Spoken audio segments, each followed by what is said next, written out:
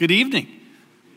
So let me talk a little bit more about the buddy system. Can I do that? We are so excited about this ministry that's going to be launched here at the Newport News campus for families who have kids with special needs, meaning that they can't function in what we would maybe call a typical setting, that this is an unreached people group in every city in America.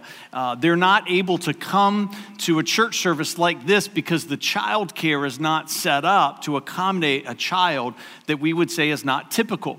And so God has been moving on our heart for some time now to change that here for this campus. So we want a campus of City Life to always be able to say to a family that has a special needs child, no, you can come to church here. And we're going to have specially trained child care workers. Your child's going to have one-on-one attention with that worker. That one worker is going to be assigned just to your child to be their buddy in the nursery or in workshop. And then that family is going to be able to come and worship here and experience God's presence that I think for many of us, we just take for granted because that story has not been our journey. And so I can't emphasize enough that if you're not involved in serving on a monthly basis here at City Life, this is your entry. Come on. And then for some of you, maybe you're already serving on a monthly basis and you're saying, you know what, I'm willing to double down in my service. It might be that the way that you serve doesn't take you out of the service. There's different roles that might not take you out of the worship experience. And you could say, well, I'm willing to serve an extra time. And so there is an application that's important. We do a background check for our child care workers, and then we're going to train you. You might say, I don't have any experience in working with special needs kids. And what we would say is all that you need is a willing heart. And if you've got a willing heart, that we've got some top-notch people here at this church that this is what they do for a living, and they're going to give you all the training that you need. And so that sets up, I'd forgotten that we were doing a big push for the buddy system tonight in the service, but this sets up this next big push that I want to make, the slide that's about ready to pop up there for you. So if you know JB and Nate and Charlie there on the left and their family that have been coming here to City Life for some time now, that he's a child that's got some special needs. He has a unique form of muscular dystrophy. And Charlie has really been part of the inspiration for us to make changes here at City Life. And I was here in the sanctuary months ago praying for the service. And I wasn't praying about this ministry. I wasn't praying for Charlie or for their family. But as I was in here, God began to speak to me about Charlie and their family. And what God asked me was Fred, you would have made changes a lot sooner if this was your child, right?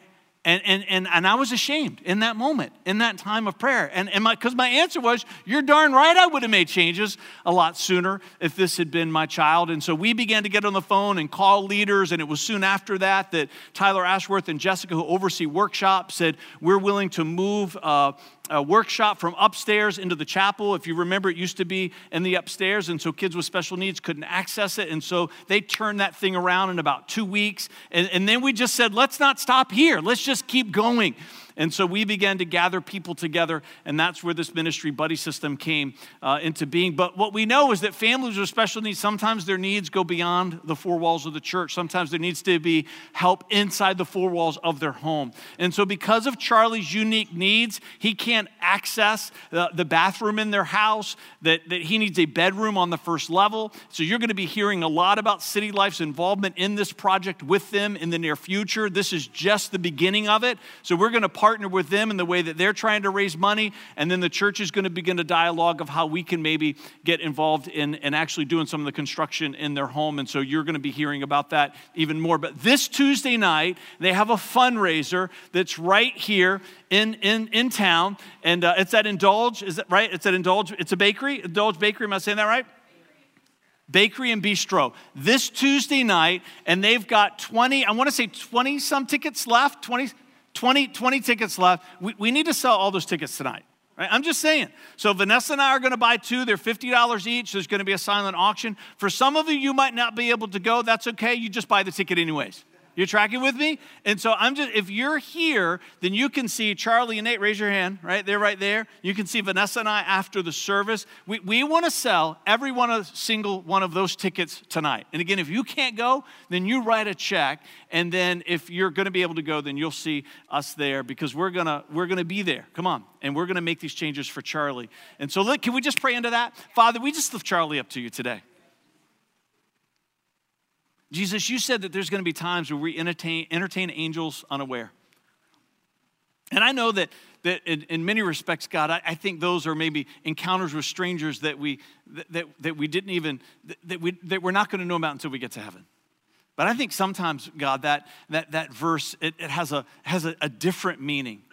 That there are not strangers that you put into our lives, but there are people that you've planted into the middle of our lives that we're going to see day in and day out and day in and day out. And we're supposed to respond to them and serve them and reach out to them as if it were an angelic encounter that we read about in Scripture.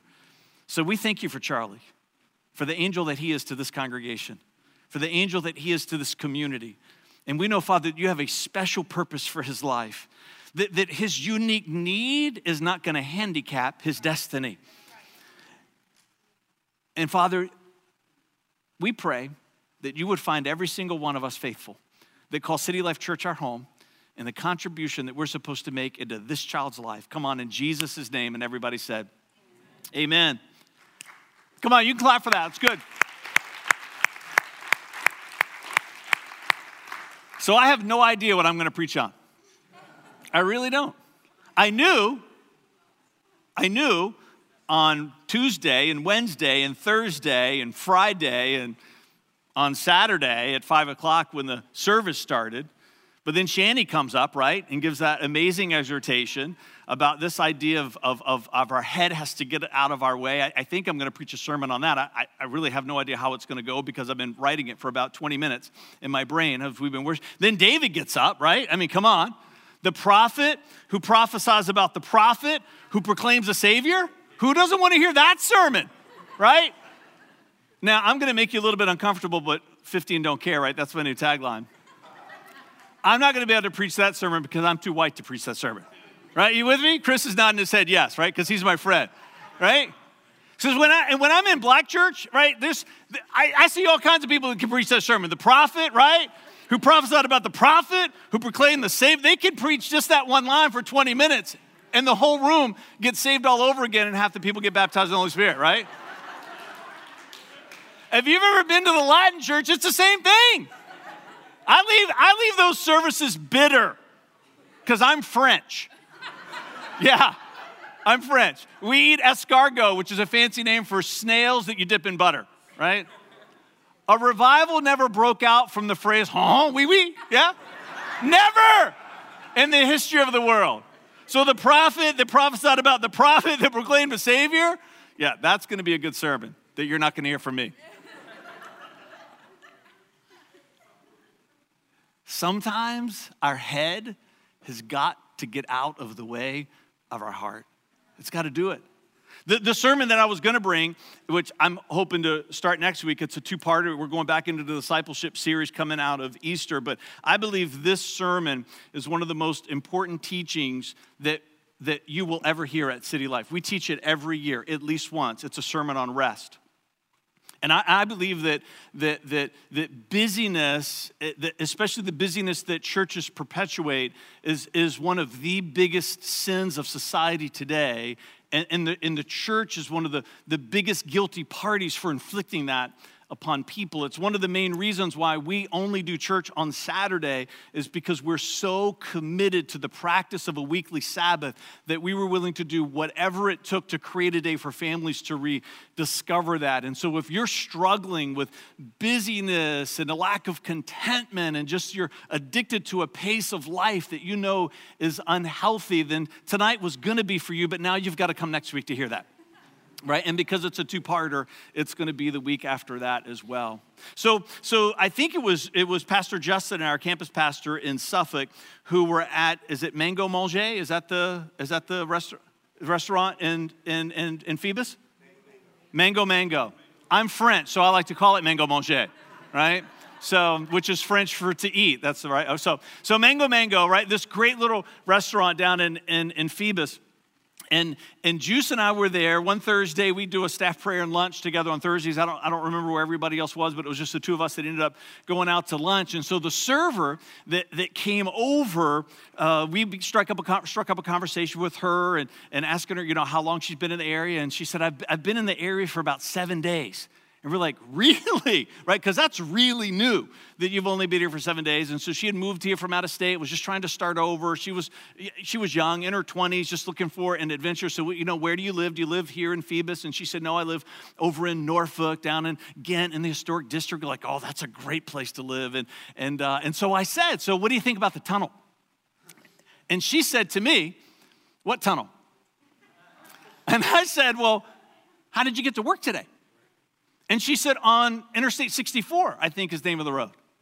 And I'm trying to figure it out. I'm like, is there another 64 that I'm not aware of, right? And I said, when you were on Interstate 64, you were on a bridge at some point? She said, yeah. And I said, remember on the bridge where you weren't on a bridge anymore, and then you were on a bridge again? And she said, yeah. I said, that's a tunnel. And she said, what kind of tunnel? This is a real conversation. I'm not making any of it. And she said, what kind of tunnel? And I said, the kind that goes underwater. And she said, what do you mean underwater? I kid you not, this is what she said. She said, do you mean the kind of tunnel that goes underwater and then a ship goes over top the tunnel while I'm in it under the water? And I said, yep. We call it the HRBT, right? Or sometimes some other names that we shouldn't call it if you live here long enough. And this is what she literally said. She said, I might not ever go home ever again. So I think she lives in Phoebus now. I think she moved here. So if you've lived here for any amount of time, you know that one of the greatest frustrations in being in the tunnel are the people that can't quite seem to recognize that if you can drive 55 or 60 on the outside of the tunnel, come on, then you're good enough to drive 55 or 60 inside of the tunnel. And if you don't want to drive 55, 60, 65, or maybe some other numbers inside the tunnel, that's okay. Then at least get in the right-hand lane.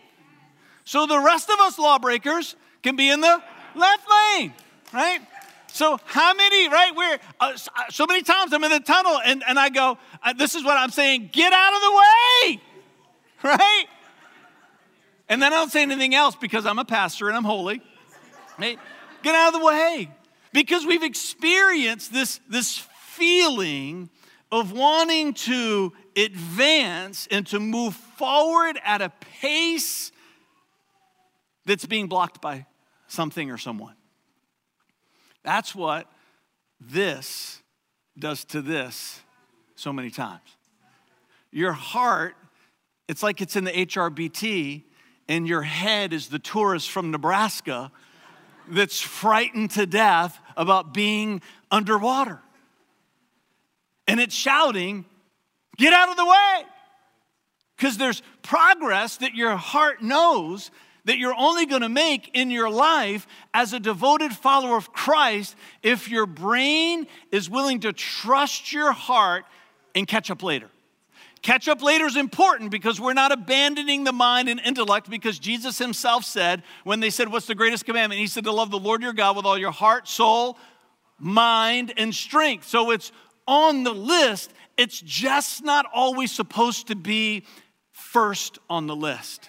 And if you are an intellectual, if you're an analyzer, if you're I got to think it through all the way, 100 different scenarios before I commit, God doesn't want to change who you are, because that's going to be the gift that you are that's going to be connected somehow to your destiny. But what it doesn't mean is that your brain has the freedom to hold your heart hostage, because sometimes your heart understands the truth of something long before your mind is ready and prepared and educated enough to catch up.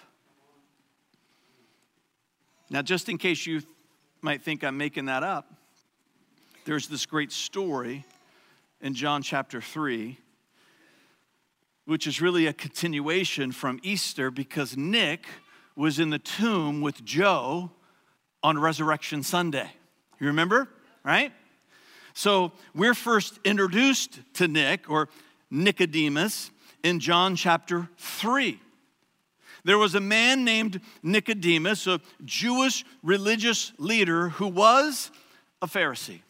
Now, this idea of being a Pharisee, this is an important distinction because there were two ruling parties in the politics of Israel. Now, it's a religious state, so both parties are religious in their basis, but they are absolutely political entities. The Sanhedrin was the governing, law-giving body to the Jewish nation, and the Sanhedrin was composed of two parties, the Pharisees and the Sadducees. Now, to be a Sadducee, you had to be born into a certain family. These were the social elites.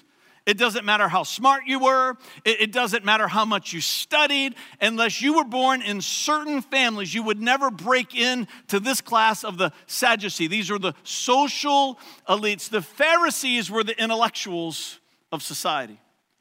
The only way that you got to be a Pharisee is that you were the best of the best in rabbinical training, and it did not matter where you came from.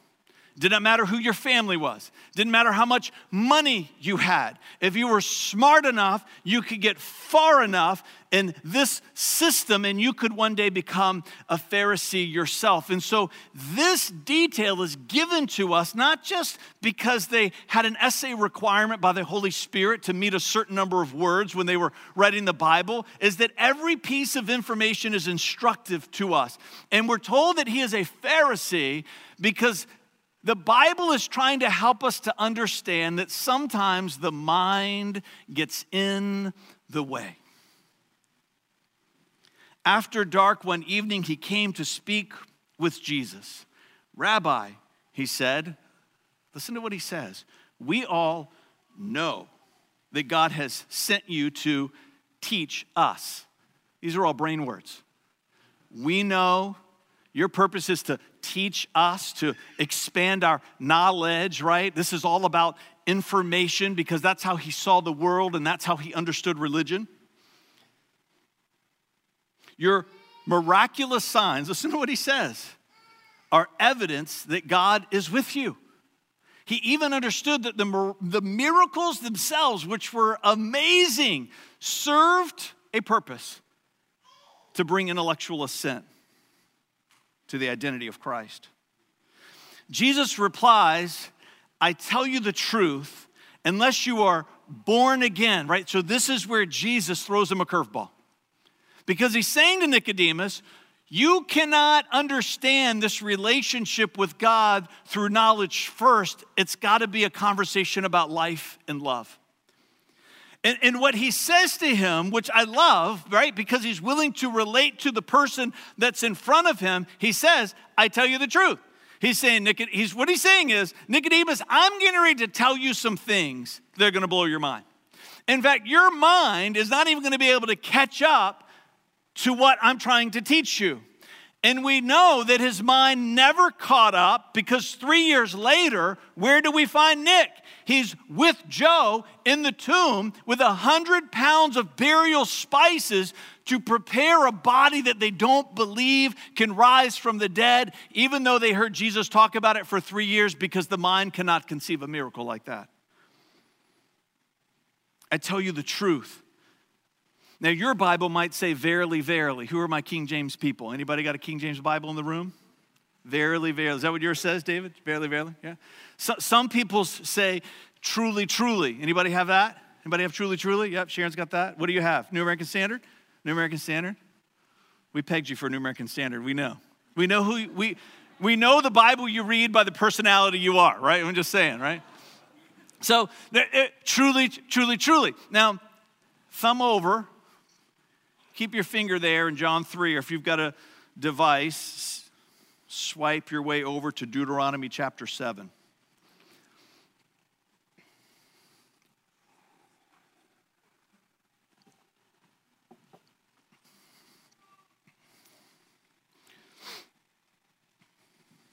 I'm going to read verse 9. We've taught out of this text a little bit years ago. 7:9 says, understand therefore that the Lord your God is indeed God. He is the faithful God who keeps his covenant for 1,000 generations and lavishes his unfailing love on those who love him and obey his commands. So that phrase there, faithful God, in the Hebrew is Aman El, right? So we're given all these renditions of the names of God throughout the Old Testament, like Jehovah Jireh, right? The Lord who provides, and so forth and so forth. And so sometimes there's El Shaddai, right? If you're an Amy Grant fan, you know, right? Remember that song? And so some of you are like, who is Amy Grant, right? You shouldn't know. That's okay. You don't have to ever catch up with that. Music is so much better. Now, can we just, right? Okay, thank you. I know I'm offending some of you. 50 and don't care. 50 and don't care. So this is, in the Hebrew, Aman El, right? So one of the challenges of language translation is that sometimes the language that I'm in does not have a word for the language that I'm trying to translate. You tracking with me? Right? So Jesus is having a conversation with Nicodemus. He's going to either be speaking in Hebrew or Aramaic. We don't know which one he was speaking. But the language of the educated in Jesus' day was the language of Greek, right? That was the universal language. So the original manuscripts of the Bible are written in Greek, even though many of the conversations were often in Hebrew or Aramaic. Now, one of the challenges, sometimes the Greek language did not have a word that really mirrored or paralleled the Hebrew word or the Aramaic word. So the word here in Hebrew is aman.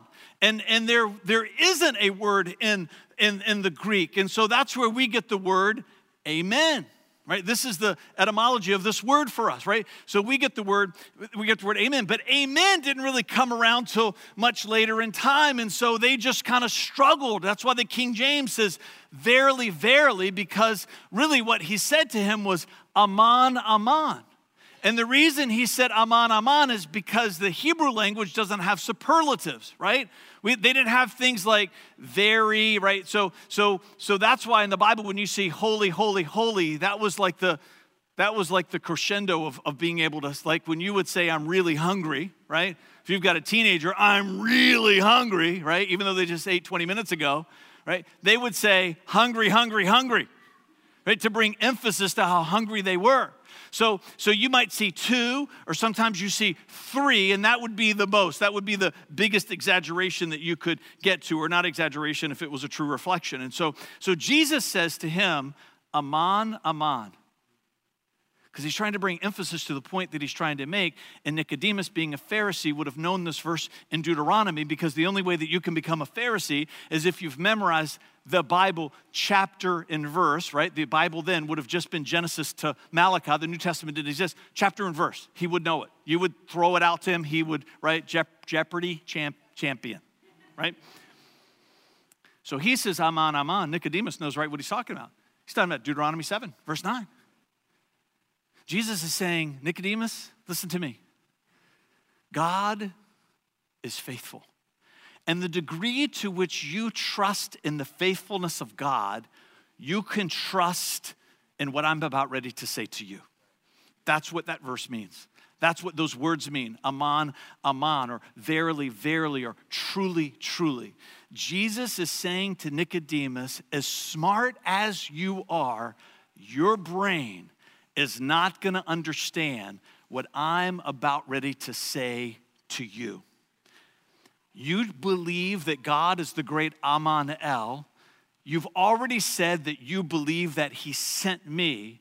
Now I'm getting ready to ask you to put your trust in me, even though your brain is not going to figure it out. Sometimes the head is in the way of the heart. You got to love Nicodemus' response. Verse 4. What do you mean? Right? He can't get out of his own way. Right? He says, what do you mean? Right? He's saying to Jesus, no. I'm not moving forward unless I can figure this thing out. My head is the only way that I can engage God and religion and life. It's my intellect first or nothing at all. What do you mean? Exclaimed Nicodemus. How can an old man go back into his mother's womb and be born again? Jesus replied, I assure you, right? Verily, verily, aman, aman, truly, truly. He says it again. Mine, the New Living Translation says, I assure you, no one can enter the kingdom of God without being born of water, which is talking about natural birth, right? The water breaking, natural birth, and the Spirit. There's a natural birth, he's saying to Nicodemus, and there's a spiritual birth. Humans can reproduce only human life, but the Holy Spirit gives birth to spiritual life. So don't be surprised when I say you must be born again. Nicodemus is there in this room with Jesus, and he is desperate to figure it out. And Jesus is looking at him and saying, buddy, I'm telling you right now, you've got to let your heart get out in front of your head. And if you don't, Nicodemus, not only are you not ever going to be born again and not one day enter the kingdom of heaven and eternity, but you're not going to experience the heaven on earth that I want you to find. These parts that are in you, right? He's saying, I was there when it was created. I created the mind. I created the intellect. This is an important part of the human experience. But he also created the heart, this idea of desire, this idea of passion, this idea of love, this idea of intuition. Sometimes the heart can sense the truth of something intuitively that might take the brain and the mind years to catch up to. And he's trying to help Nicodemus understand that there's got to be a new harmonization of his humanity if he's going to walk in the fullness of his destiny. Listen to what he says. The wind blows wherever it wants. Just as you can hear the wind, but can't tell where it comes from or where it's going. So you can't explain how people are born of the Spirit. Is Alvin Tatum in here or Carla? Where are they? Are they in here? They might be working in kids' church. They're meteorologists. They don't like this verse in the Bible. They're like, oh, I know where the wind's coming from. I know where it's going. Yeah, they do, right? Because meteorological sciences, what they are today, are not what they were then, right? There was no Carla and Alvin Tatum 2,000 years ago. If you ever talk, you need to talk to them about weather, right? They met in where you go to school to be a weather person, right? Alvin was in the Navy and Carla's in the Air Force, and that's what they did in the military to forecast weather. They make fun of weather people all the time, right? And their biggest complaint is they get percentages. I didn't get percentages. When the lieutenant colonel walked into my office, he said, I want to know if it's going to be raining tomorrow at 2 o'clock. I didn't get to say to him, there's a 70 to 80% chance it's going to rain. No, you had to say, it's going to rain tomorrow at 2, or it's not going to rain tomorrow at 2. Where meteorological science has advanced to is it's a world away from where it was 2,000 years ago. 2,000 years ago, they had not figured it out. Some of it, but not most of it. And the reason why the genius of Jesus in this moment, in this conversation with Nicodemus, he's saying, Nicodemus, because he was a person of means, because once you ascended to this political status of a Pharisee, even if you came from nothing, you've got something now. These were wealthy people because of their new position in society. He would have traveled on ships. He understood that commerce was a huge part of commerce in Jesus' day was through trading of ships amongst nations. Militarily, ships were a huge part of war. They did not understand everything about the wind, but they still recognized that it was real. And they were willing to trust their lives to it. They were willing to travel by it. They were willing to engage militarily in battles because they knew just enough to harness it. He's saying to Nicodemus, don't you tell me that you can't let your heart get out in front of your head because you're already doing it in these areas of your life. You've just never thought of it that way before. He's saying, what I'm asking you to do, Nicodemus, it's not unreasonable. Society is already doing these things that I'm challenging you to do. What I'm saying to you is you've got to take what you allow yourself to do in commerce, you've got to bring that into religion. What you allow to happen in the military, you've got to bring that into religion. Even, right, what you recognize and allow to happen through childbirth itself. Just think about where medicine has come from what it was 2,000 years ago. They didn't understand everything that we understand today about the human body, but they still celebrated it. They kept having kids. That's why we're here today.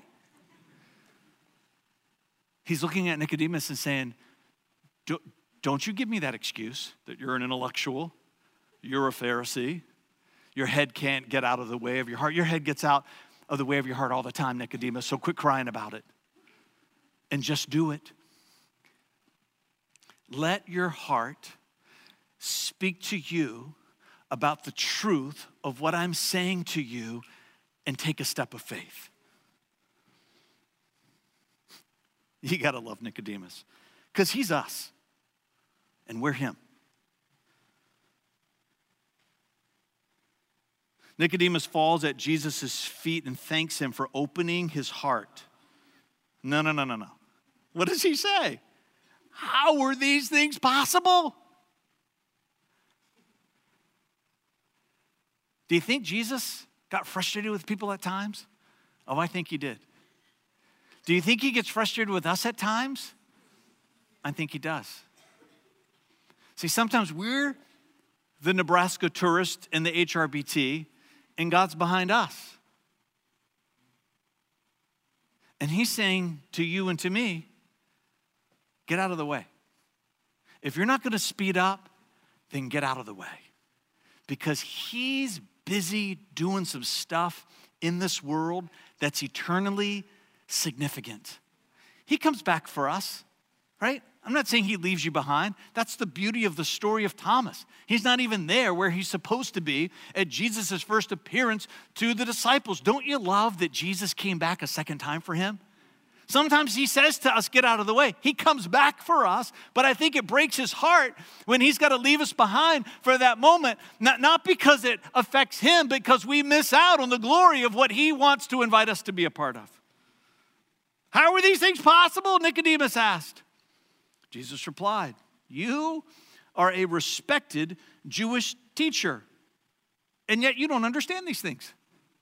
That's a nice way of saying, how in the heck did you get your job? Right? Not that any of you have ever thought that when you were being served by someone who was incompetent, right? Right? You with me? You ever had that thought? I don't even know how they got this job, right? Jesus is saying, Nicodemus, what? How are you in the position of being a religious leader in this society when you don't even understand this basic principle about the harmonization of the heart and the mind? Because what he's saying to Nicodemus is this concept of being born again and this idea of being born of the Spirit. Yeah. That the head's, it's going to take the head a long time to catch up. But this idea of the heart leading the mind, he's saying to Nicodemus, this is elementary stuff, Nicodemus. This is 101. This is prerequisite stuff. I assure you, verily, verily, aman, aman, truly, truly, I assure you, we tell you what we know and have seen, and yet you won't believe our testimony. But if you don't believe me when I tell you about earthly things, right? What's the earthly thing? The earthly thing is the harmonization of the heart and the mind. The earthly thing is this idea that you've got to let the heart get out in front, right? Because he gave him the earthly example of how that happens. He's saying, if you don't believe me when I tell you about earthly things, how can you possibly believe if I tell you about heavenly things, which is the conversation about being born again? No one has ever gone to heaven and returned, but the Son of Man has come down from heaven. This is why we put our trust in Jesus about how to get to heaven, because he's the only person who's ever been there, right? There's a lot of religious leaders trying to tell us how to get to heaven. I'm not putting my trust in any of those people because they've never been there before. Jesus says, hey, I came from there to be with you, to tell you how you can be there with us one day for all eternity. As Moses, listen to this, verse 14. As Moses lifted up the bronze snake on a pole in the wilderness, so the Son of Man must be lifted up so that everyone who believes in him will have eternal life. Another sermon for another time. Here it comes, John 3:16. For God so loved the world. Doesn't say for God so understood the world. It doesn't say for God so figured the world out. It doesn't say for God so engaged the world in an intellectual way that it caused all of us to be drawn to him. He says, no, Nicodemus. It's about life and love. You got to let the heart get out in front of the head, because this is what God himself does. You don't think God has an intellect? I think he does. You don't think that he's a critical thinker? Oh, I think he is. But there are times where God's heart leads the way, and I'm glad it does. He loved the world so much that he gave his only son, which is probably the most unreasonable kind of act that you could ever do, but it happened because God's heart was out in front of his head.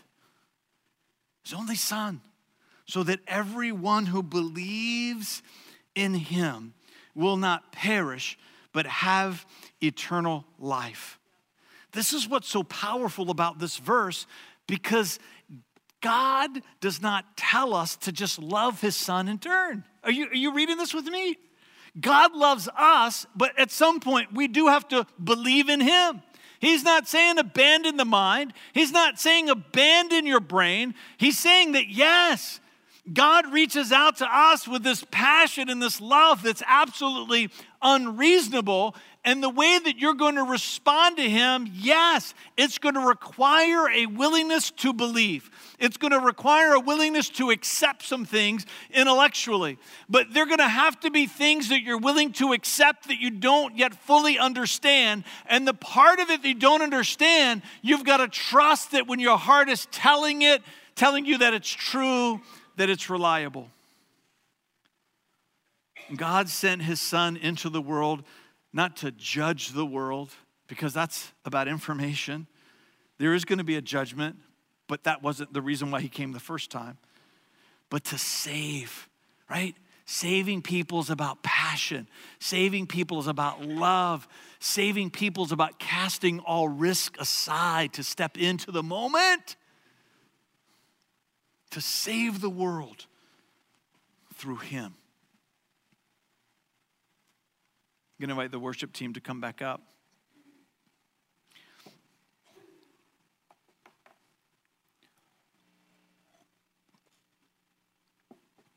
So this is how we're going to close tonight. We're going to sing a song in just a minute.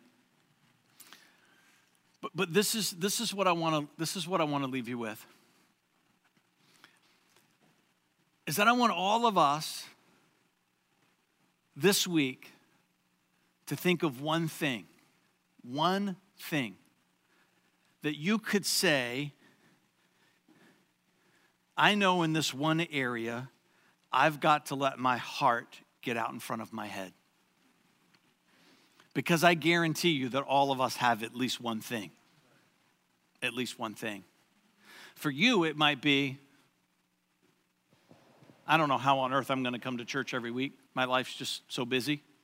Well, then you really need to be here next week, because next week's sermon is going to be really good for you, right? You track it with you might be saying, how am I going to be able to figure that? Might be the one thing where you're going to say, I know I need to be there. I'm going to trust my heart. I'm not gonna have to plan my schedule out perfectly every week, because if you do that, you're probably not ever gonna come. That might be the one thing. For you, it might be in some of the things that the Bible asks of us about finances. For some of you, it might be that maybe there's a relationship that's been fractured, right? And you're trying to figure out, and God's saying, at some point, you just got to believe it's going to happen. I don't know what yours is going to be. I don't even know what mine's going to be.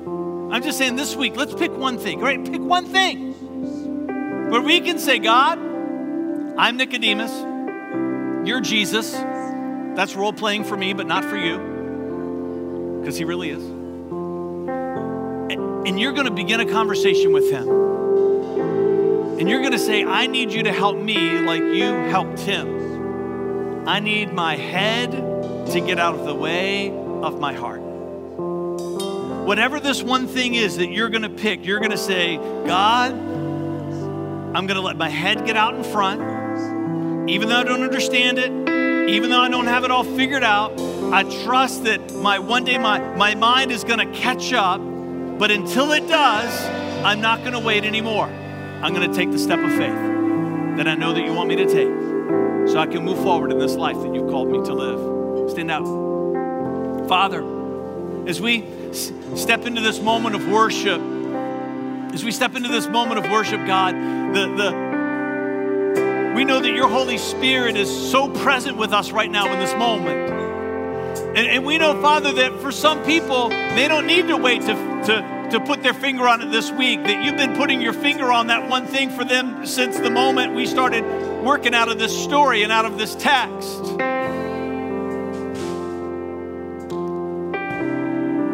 Father, I pray for each of us that it's not going to take us over 3 years to get there, because that's what we know it was for him.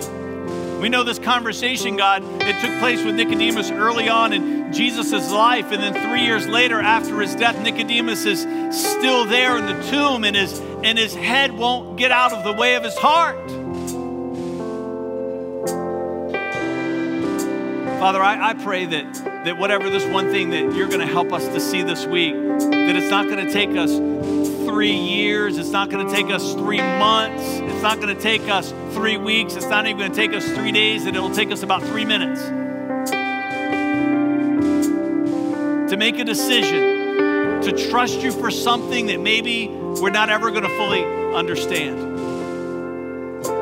Because we know this is the risk, God, we take with you. This is the risk. We know that our mind might catch up some, but we know that there might be some things we're not ever going to understand at all until we get to heaven. So for some of us, God, it's about our head getting out of the way of our heart, and with some things, the mind's just got to choose to accept a back seat until we get a face-to-face with you in eternity. Father, help us to find the faith to let love and life be the foundation of what it means to be your child, to embrace you as our Father. In Jesus' name, come on, let's worship together.